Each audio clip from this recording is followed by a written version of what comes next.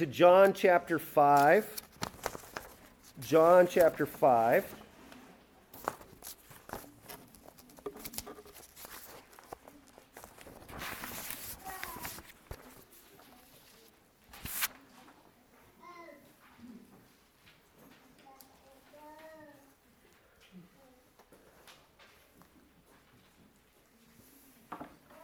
And our scripture reading will be verse 16 through the end of the chapter, which is verse 47. So John chapter 5, verse 16 through 47.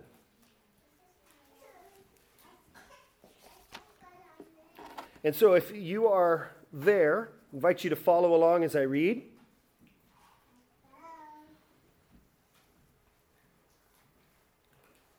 And this was why the Jews were persecuting Jesus, because he was doing these things on the Sabbath. But Jesus answered them, "My Father is working until now, and I am working." This was why the Jews were seeking all the more to kill him, because not only was he breaking the Sabbath, but he was even calling God his own Father, making himself equal with God. So Jesus said to them, "Truly, truly, I say to you, the Son can do nothing of his own accord, but only what he sees the Father doing. For whatever the Father does, that the Son does likewise. For the Father loves the Son and shows him all that he himself is doing. And greater works than these will he show them, so that you may marvel. For as the Father raises the dead and gives them life, so also the Son gives life to whom he will. For the Father judges no one, but has given all judgment to the Son, that all may honor the Son just as they honor the Father. Whoever does not honor the Son does not honor the Father who sent him. Truly, truly, I say to you, whoever hears my word and believes him who sent me has eternal life. He does not come into judgment, but has passed from death to life. Truly, truly, I say to you, an hour is coming and is now here, when the dead will hear the voice of the Son of God, and those who hear will live. For as the Father has life in himself, so he has granted the Son also to have life in himself. And he has given him authority to execute judgment, because he is the Son of Man. Do not marvel at this, for an hour is coming when all who are in the tombs will hear his voice and come out, those who have done good to resurrection of life, and those who have done evil to the resurrection of judgment. I can do nothing on my own. As I hear, I judge, and my judgment is just, because I seek not my own will, but the will of him who sent me. If I alone bear witness about myself, my testimony is not true. There is another who bears witness about me, and I know that the testimony that he bears about me is true.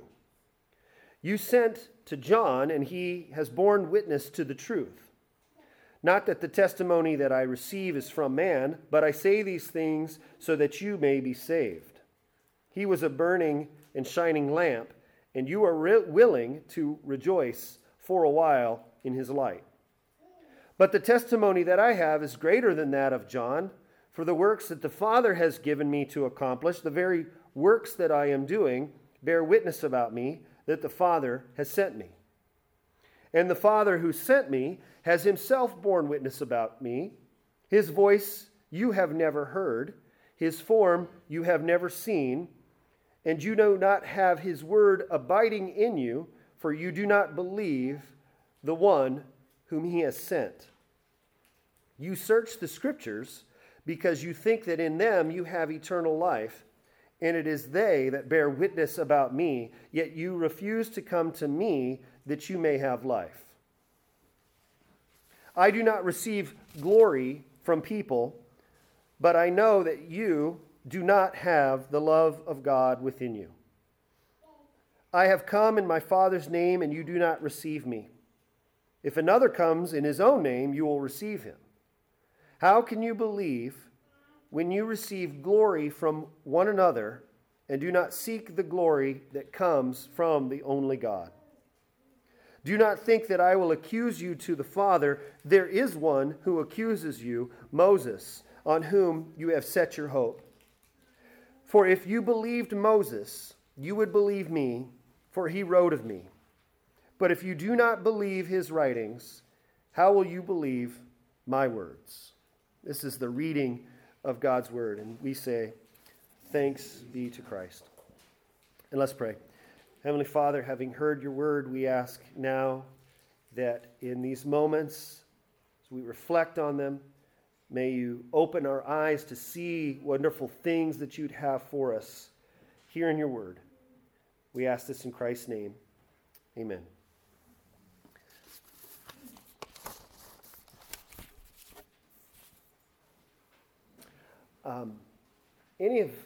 Anybody here? I know this is going to be a very old reference here. So a lot of kids maybe are like, I don't know what you're talking about.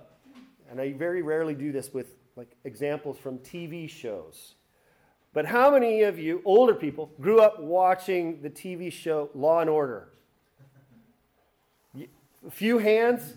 Oh, this is always dangerous to use illustrations like this where, only 25% of the people know.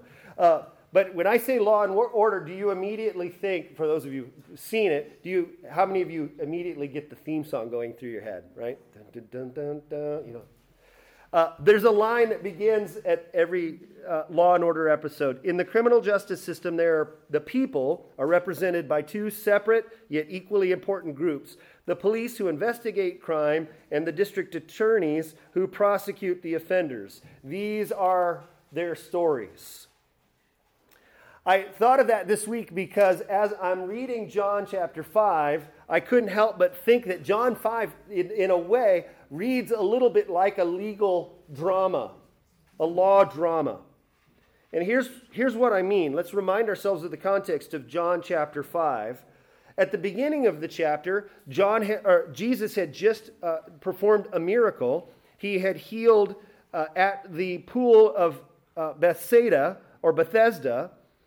where invalids would go to find healing because of the idea that as the water was stirred, people would go into the water and then they would be healed. And he healed a man who had been an invalid for 38 years. The man does what Jesus says, takes up his mat, and he goes away, and he walks away. And as John points out, this is the Sabbath. And so as the man is taking up his mat that Jesus told him to take up, and he's walking through Jerusalem, the Jewish religious leaders go, wait a second, you're violating the human traditions that we have on our interpretation of not doing work on the Sabbath. You're carrying a mat, and that's work. And of course, the guy doesn't know who Jesus is. Eventually, Jesus runs into him and has that encounter with him, and then he goes back and snitches on Jesus to the religious leaders. And that's the basis here of what the confrontation and how it begins right here in this chapter, at the beginning of this chapter. Jesus performs the miracle, but the whole subtext of the whole thing is what this miracle does in creating the initial controversy that Jesus has with the religious leaders. It's kind of the first major controversy other than his cleansing of the temple in John chapter 2. This is where they're now starting to kind of build their case against Jesus. And as a matter of fact, here it gives, that's kind of the description of the quote-unquote crime, that healing that we talked about last Sunday. And now these Jewish religious authorities now are building their case here against Jesus. They decide to persecute him. Notice in verse 16, this is why the Jews were persecuting Jesus, because he was doing things on the Sabbath. So they have their first charge against Jesus is that he was promoting and encouraging and doing these healings on the Sabbath.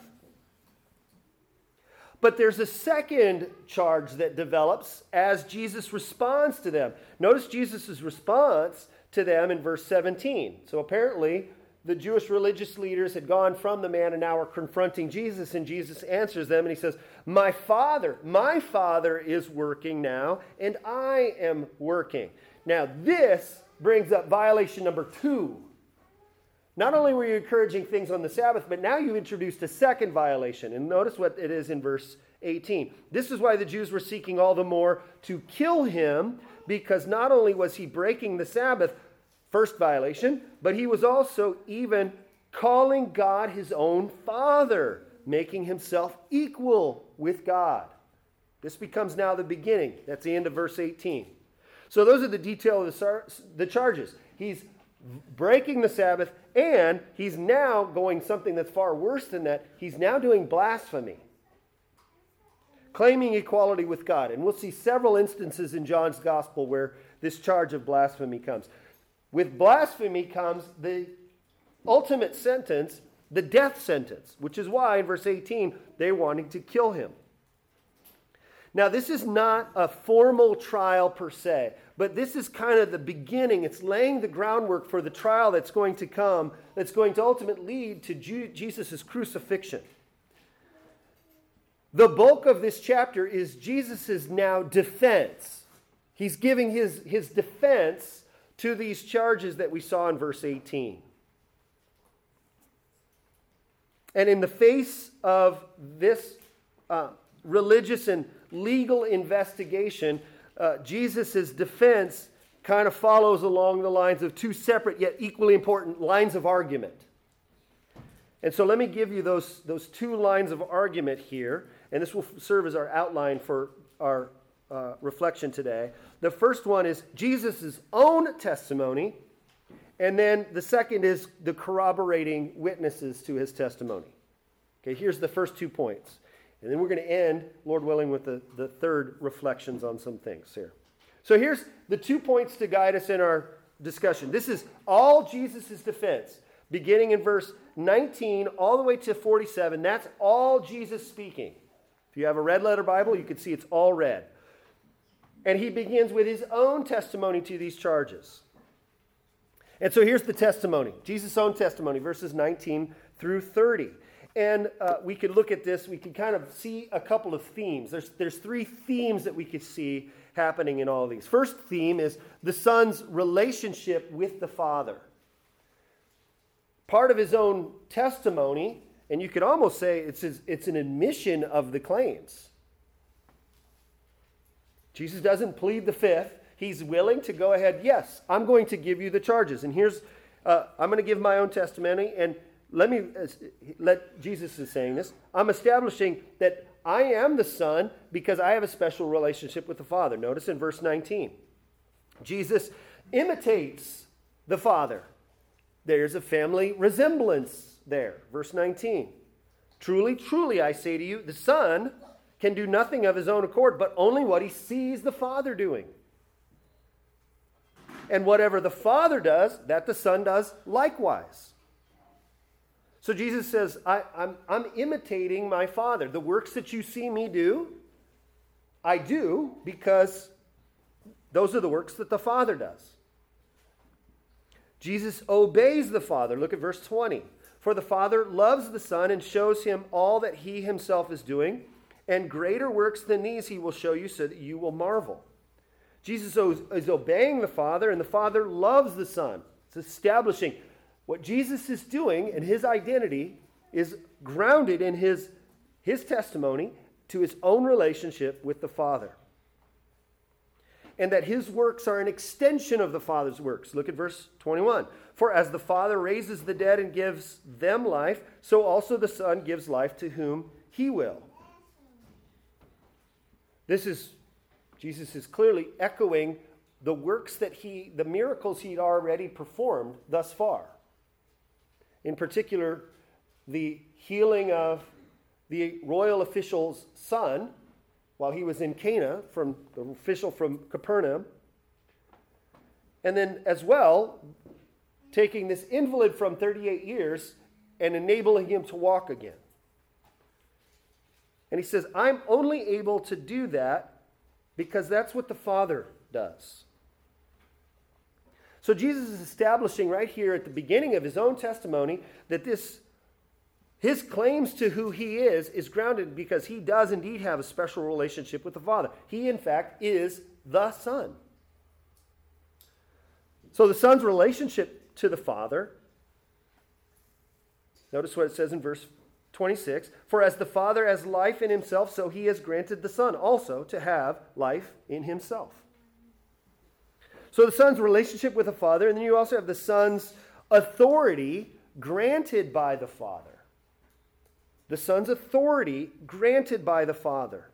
And in particular, this is the authority for judgment. Notice verse 22. For the Father judges no one, but has given all judgment to the Son, that all may honor the Son, just as they honor the Father. See how Jesus is establishing an inseparable connection between the work of the Father and the work of the Son. And he's saying that all of the judgment that the Father would have for sin and righteousness, all of it is now handed down to the work of the Son. And because of that, Jesus, the Son, has special honor on the same par as the Father. Whoever does not honor the Son does not honor the Father who sent him. Jesus is establishing quite clearly the connection between these two. So the Son's authority is granted by the Father, and then the Son's gift of eternal life is from the Father through the Son. So whereas point number 2 there was about judgment, point number 3 here is about salvation. It's eternal life. We saw already, verse 21, as the Father raises the dead and gives them life, so also the Son gives life to whom he will. Or verse 24 and 25. Truly, truly, I say to you, whoever hears my word and believes him who has sent me has eternal life. Eternal life is connected not just to hearing or believing the Father, but in believing, hearing, and believing the Son. He does not come into judgment, but is passed from death to life. He continues in verse 25, truly, truly, I say to you, an hour is coming and is now here when the dead will hear the voice of the Son of God, and those who hear will live. And I want you to notice here as we're reading these verses, notice hearing my voice, hearing my word, hearing and believing is connected here. Verse 24, he says that eternal life is conditioned upon hearing my word. So Jesus is saying, me as the Son. And then he makes it more explicit. He says, when the dead hear the voice of the Son of God. Jesus has just said he is the Son of God. And those who hear my voice, the voice of the Son of God, will live. He goes on even further. Notice in verses 26 and 27. For as the Father has life in himself, so he has granted the Son also to have life in himself, and he has given him authority to execute judgment because he is the Son of Man. Do not marvel at this, for an hour is coming when all who are in the tombs will hear his voice and come out. Those who have done good to the resurrection of life, those who have done evil to the resurrection of judgment. Notice the hearing of the voice. Whose voice is that in verse 28? The Son of Man of verse 27. So Jesus is right here just claimed salvation is conditioned from the Father on listening to the voice of me, the Son of God, and I am the Son of Man. Now, how is this gift of eternal life of salvation received? My wife asked me this good question this last week as she was reading this. She goes, wait a second, so some who are in the tombs hear his voice come out, and as they come out, those who have done good to the resurrection of life, those who have done evil to resurrection of judgment, that seems to suggest what does done good mean and done evil mean? Is Jesus saying that your good works leads to the resurrection of life? And my answer was, well, you have to understand, still the principle on eternal life or judgment is based on righteousness. I mean, salvation is by grace, doesn't change the rule of the game. It's still based on righteousness. But the scriptures teach us is that there's no one who is righteous, no one who does good. Well, then what is Jesus saying here? Well, I want you to point out the larger context and what Jesus kind of has in mind on this done good. What does he mean by done good here? It's connected to, remember, the resurrection of life is done good. What does done good mean? Well, 24. Whoever hears my word and believes.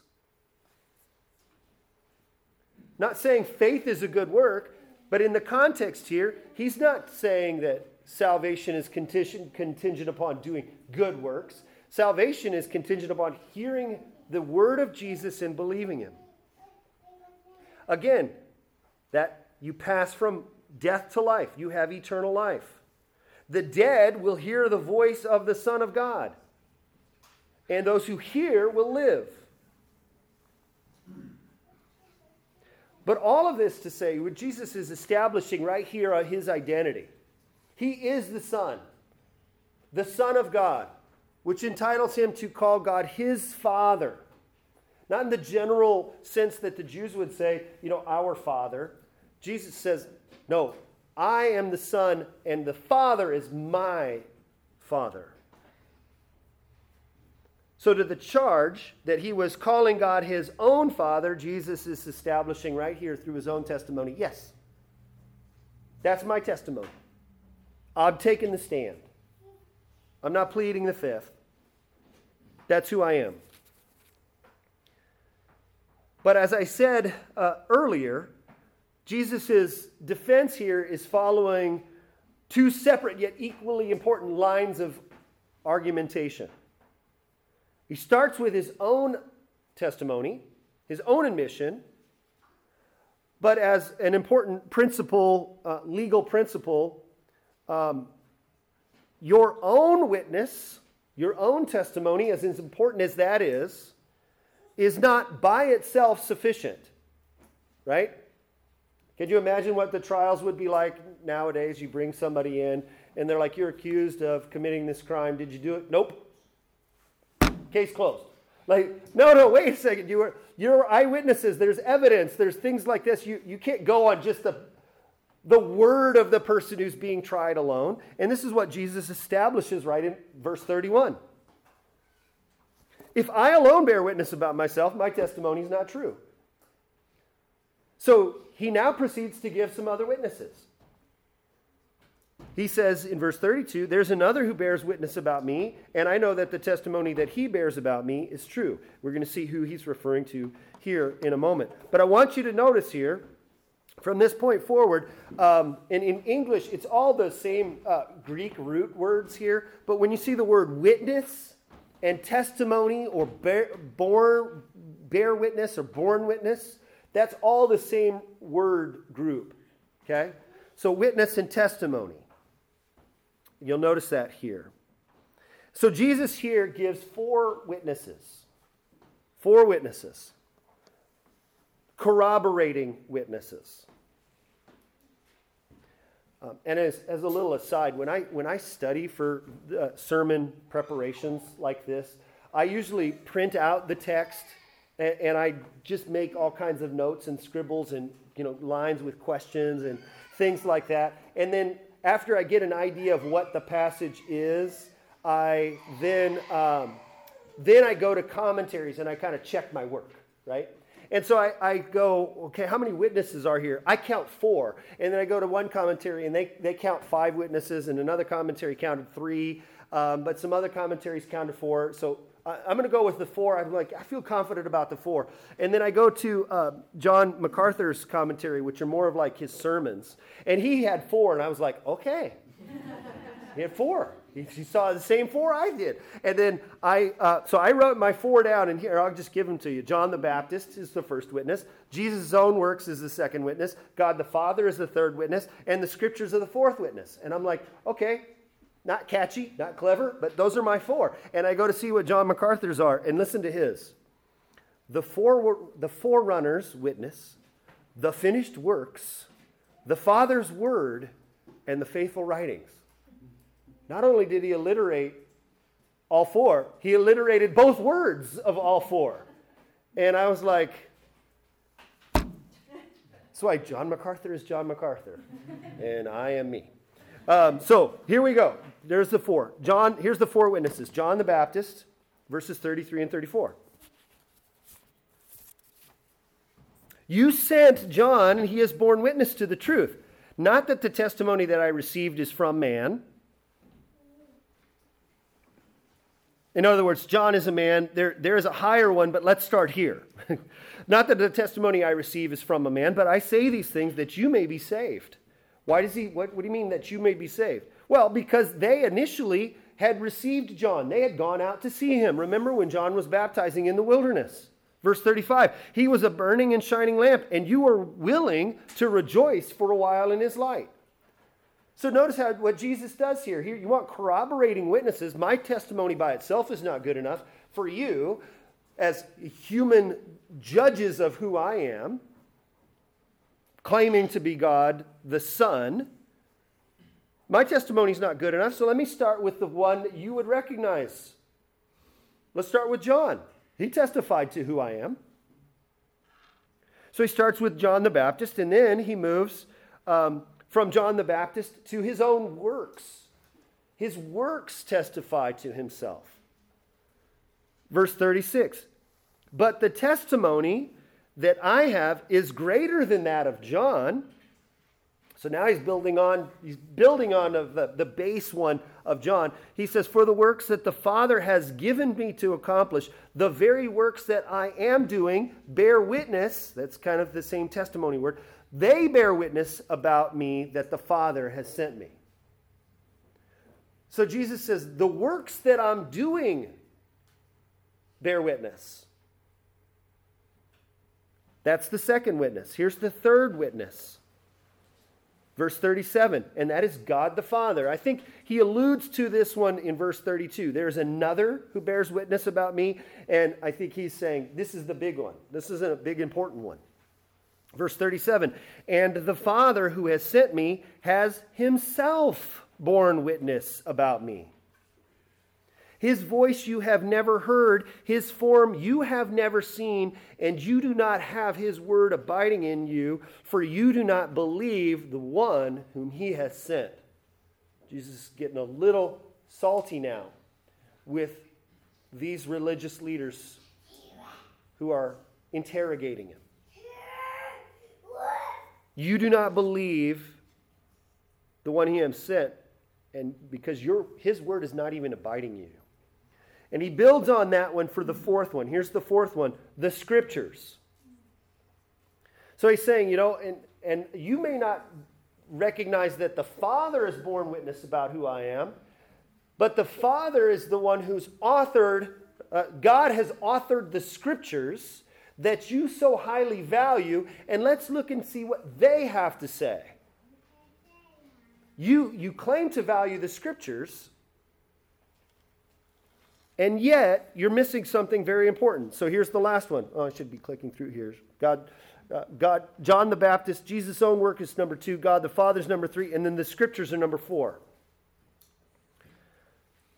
Notice what Jesus says in verse 39. You search the Scriptures because you think that in them you have eternal life, and it is they, the Scriptures, that bear witness about me. The Scriptures bear witness about me. And then he says, and yet, you who so highly value the Scriptures, you study the Scriptures, you think that in the Scriptures you can have eternal life, and yet you don't come to the one that the Scriptures are all about.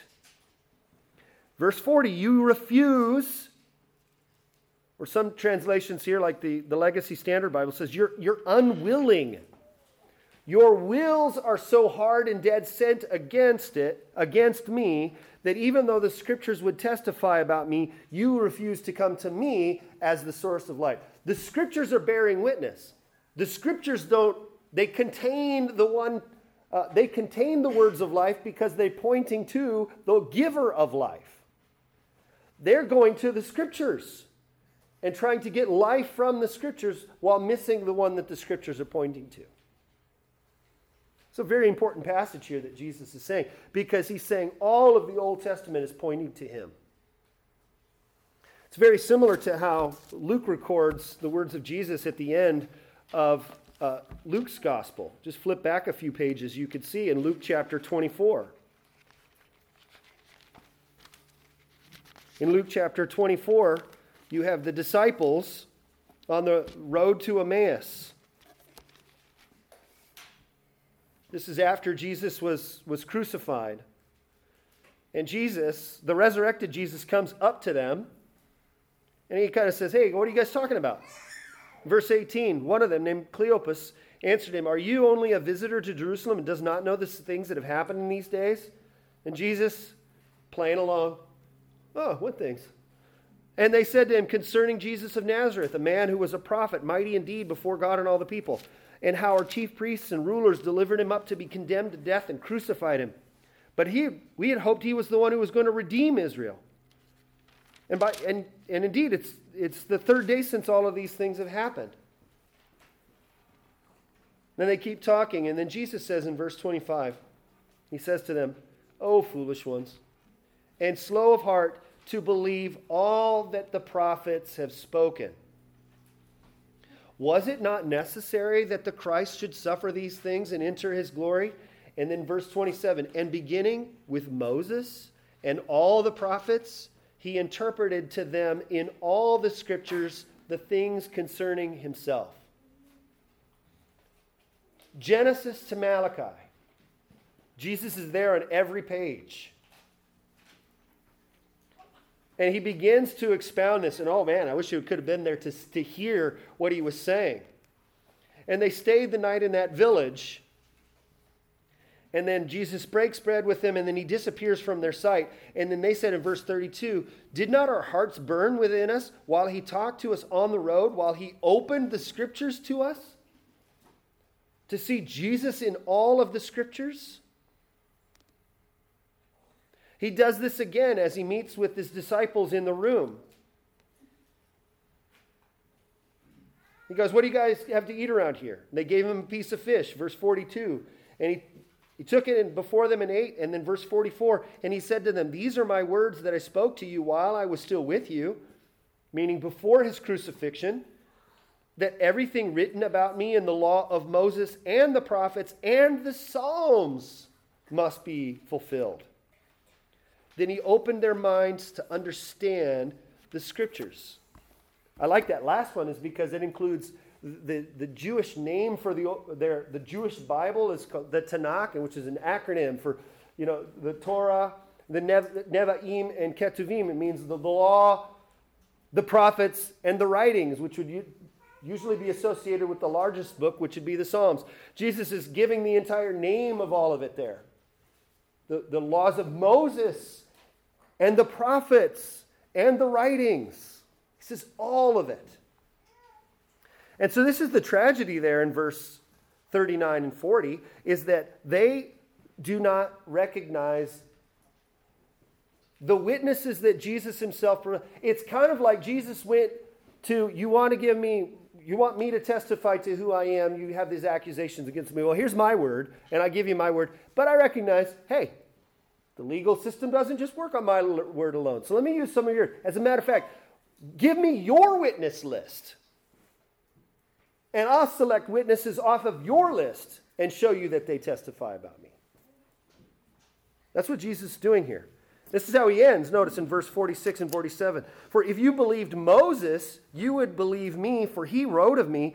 But if you do not believe his writings, how will you believe my words? It's amazing. Jesus is leaning hard in here, and he's not denying. He's clearly explaining his identity as the Son of God, as the Son of Man, as the eternal Son. They're accusing him of claiming to be God. Some people have said, I know there's even some Christians, progressive Christians, that say Jesus never really said that he is God. And I just kind of look, you are not reading. Did you not hear what he just said? He's just defended himself. Yes. He doesn't say it in those words. Yes, I am God. He said, yeah. And yet they refuse to believe. So lastly, that's the bulk of Jesus' defense here. But I think at the very end it has something in here that answers a more of a topical question. And the question is, why do people not believe in Jesus? Here these guys become a picture example of why people don't believe Jesus' words and his testimony. Let me give you 3 things I think that stand out. Why people don't believe in Jesus. First, people do not will to believe in Jesus. They do not desire to believe in Jesus. They have no desire to come to Christ in their fallen and unregenerate state.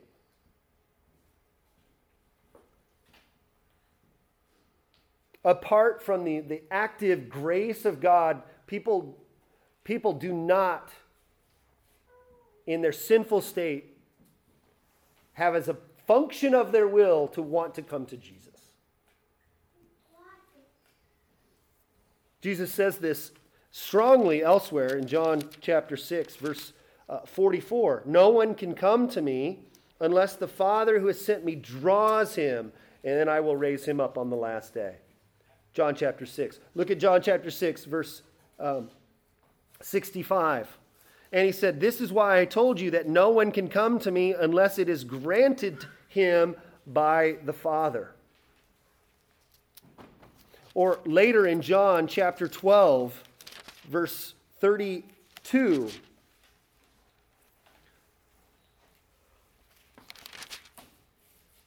Jesus says, and when I am lifted up from the earth, I will draw all people to myself. Or all people meaning all nationalities. This doesn't mean every single individual. We'll get to that. People do not inherently desire this. And notice you see this in verse 40. Jesus says, you had the scriptures.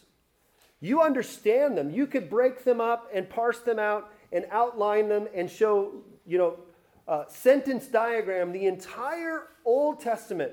You guys are pros at that, and yet you could do all of that and then won't come to me. And it's not because you're not smart enough. It's not because you're not clever enough. It's not because you are illiterate and you can't read. It's because you do not desire it. Verse 40, yet you refuse. You are unwilling. You refuse to come to me to have life. Paul notes this in Ephesians. He talks about it's our nature. By nature, mankind is at enmity with God. By our very nature. Nobody comes into this world neutral and then falls into one of 2 camps. You start in the world as an enemy. It's built into your DNA as an enemy of God. And you need the miraculous work of God to transform you so that you now become willing. He has to take out your heart of stone and put in a heart of flesh, like Ezekiel says. And then that heart of flesh now can will to come to Christ. But in its base state, cannot. What an amazing bit of good news that is. Because if you did come to Christ and you've repented of your sins and you've believed him, it's because God did a miracle. Literally did a miracle. He changed your nature. Paul elsewhere says in Romans chapter 1 that our minds are dead set against God. We suppress the truth about God. It's everywhere evident that there is a God and he is powerful and almighty, and yet we go, no, like trying to push a fully inflated beach ball all the way underwater. It's going to keep popping back up. And yet we try to reject it. So that's the first thing that we have to understand about why is it that people don't receive Christ. It's because at their very nature, they have no desire to, apart from a miraculous work of the grace of God in Christ. So people do not desire it. And then here's number 2. People do not love God. It's pictured right here, I think, in these religious leaders, of all the people who should know better, they don't. Verse 41, I do not receive glory from people. Verse 42, but I know that you do not have the love of God within you. This is related to the first one. People don't, by their nature, love God. And why is that? Fundamentally, it is because we love our sin too much. It takes the miraculous work of God to recreate us and make us new, to adjust our loves and our desires, and to put to death the loves that we have for sin and unrighteousness, and then for Him to generate more deeper love for Him and the obedience that flows from that. So people do not desire to come to Christ. People do not love God. And then lastly, the third one. People love and desire glory from men more. People love and desire honor from other people. People love and desire approval from other people over the approval that comes from God. Look at verse 43 and 44.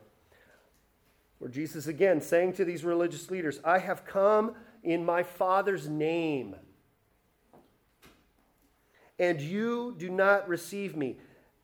And which is really interesting. He's like, I'm coming with the highest levels of authority here. I have all of this testimony witness. I pulled right from your testimony, your witness list. And I'm showing you who I am. And you do not receive me, even though I come in my Father's name. And it's the irony is the second half of that verse. If another comes in his own name, you'll receive him. This is probably the Pharisaical debates. Like so-and-so rabbi, quoting from so-and-so rabbi and so-and-so. I'll perk my ears up and now I'll pay attention. Jesus is saying, I'm coming in the Father's name and you don't receive me. And you've had such a lower bar before. You've received others. But here's the key verse. How can you believe when you receive glory from one another and do not seek the glory that comes from the only God? Fundamentally, if you were to say even what's the most fundamental of the major reasons why people don't believe God, Jesus says, how can you believe? When you don't receive, you will not seek glory that comes from God, but you will receive glory from one another, right? You're looking at all of humanity, and that becomes your main concern. To whom can I get honor? To whom can I get approval? From whom can I get recognition? From whom can I seek glory? If it's on a human plane, you're already establishing that you cannot believe in God. How can you believe, Jesus says, if you're seeking glory from others instead of receiving glory from others instead of seeking the glory that comes from God? Not the glory that you give to God, the glory that God offers you, that He alone offers you. The glory that comes from believing in the Son, hearing His voice. The glory that comes that on the last day you will indeed be raised to life, that you will have eternal life with the Father forever. That's glory. And if you don't seek that first, above all things, and you preference seeking glory or receiving glory from men, from one another, then how can you believe?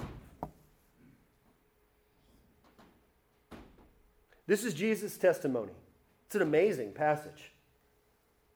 That right on the heels of this, now he's launched into controversy that's going to last for several chapters here, where he's really going to drive home his identity.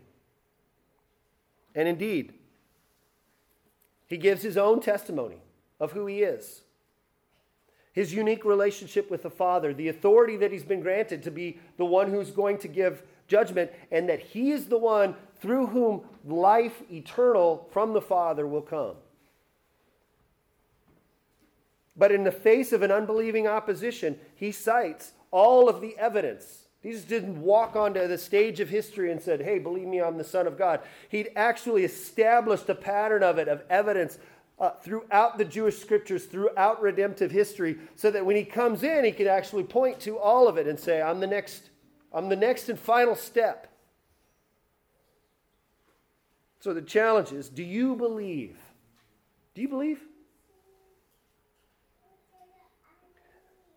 If your desire to receive glory from others, that's the major obstacle to it.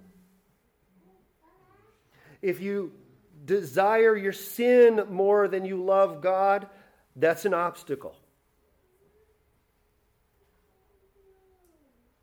And if you haven't been changed in your nature, that's an obstacle. If that's you, maybe the Lord is convicting you now by His Spirit and by His Word that maybe I haven't been changed. Has my nature really changed? Have I sought Jesus for all sorts of worldly sorts of things?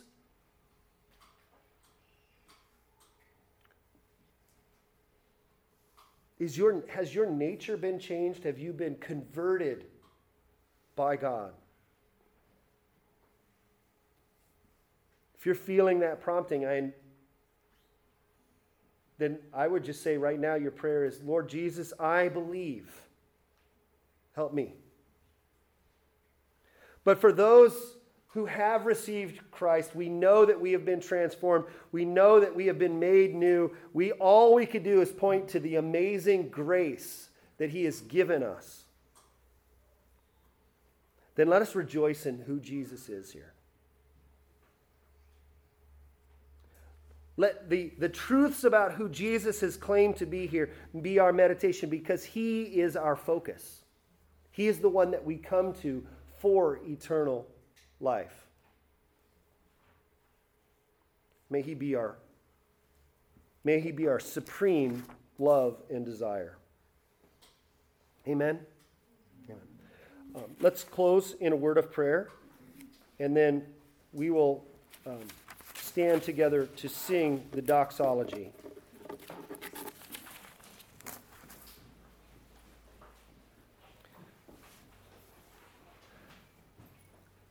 Our gracious Heavenly Father, we marvel at your word. We thank you so much for the truly amazing gift that it is,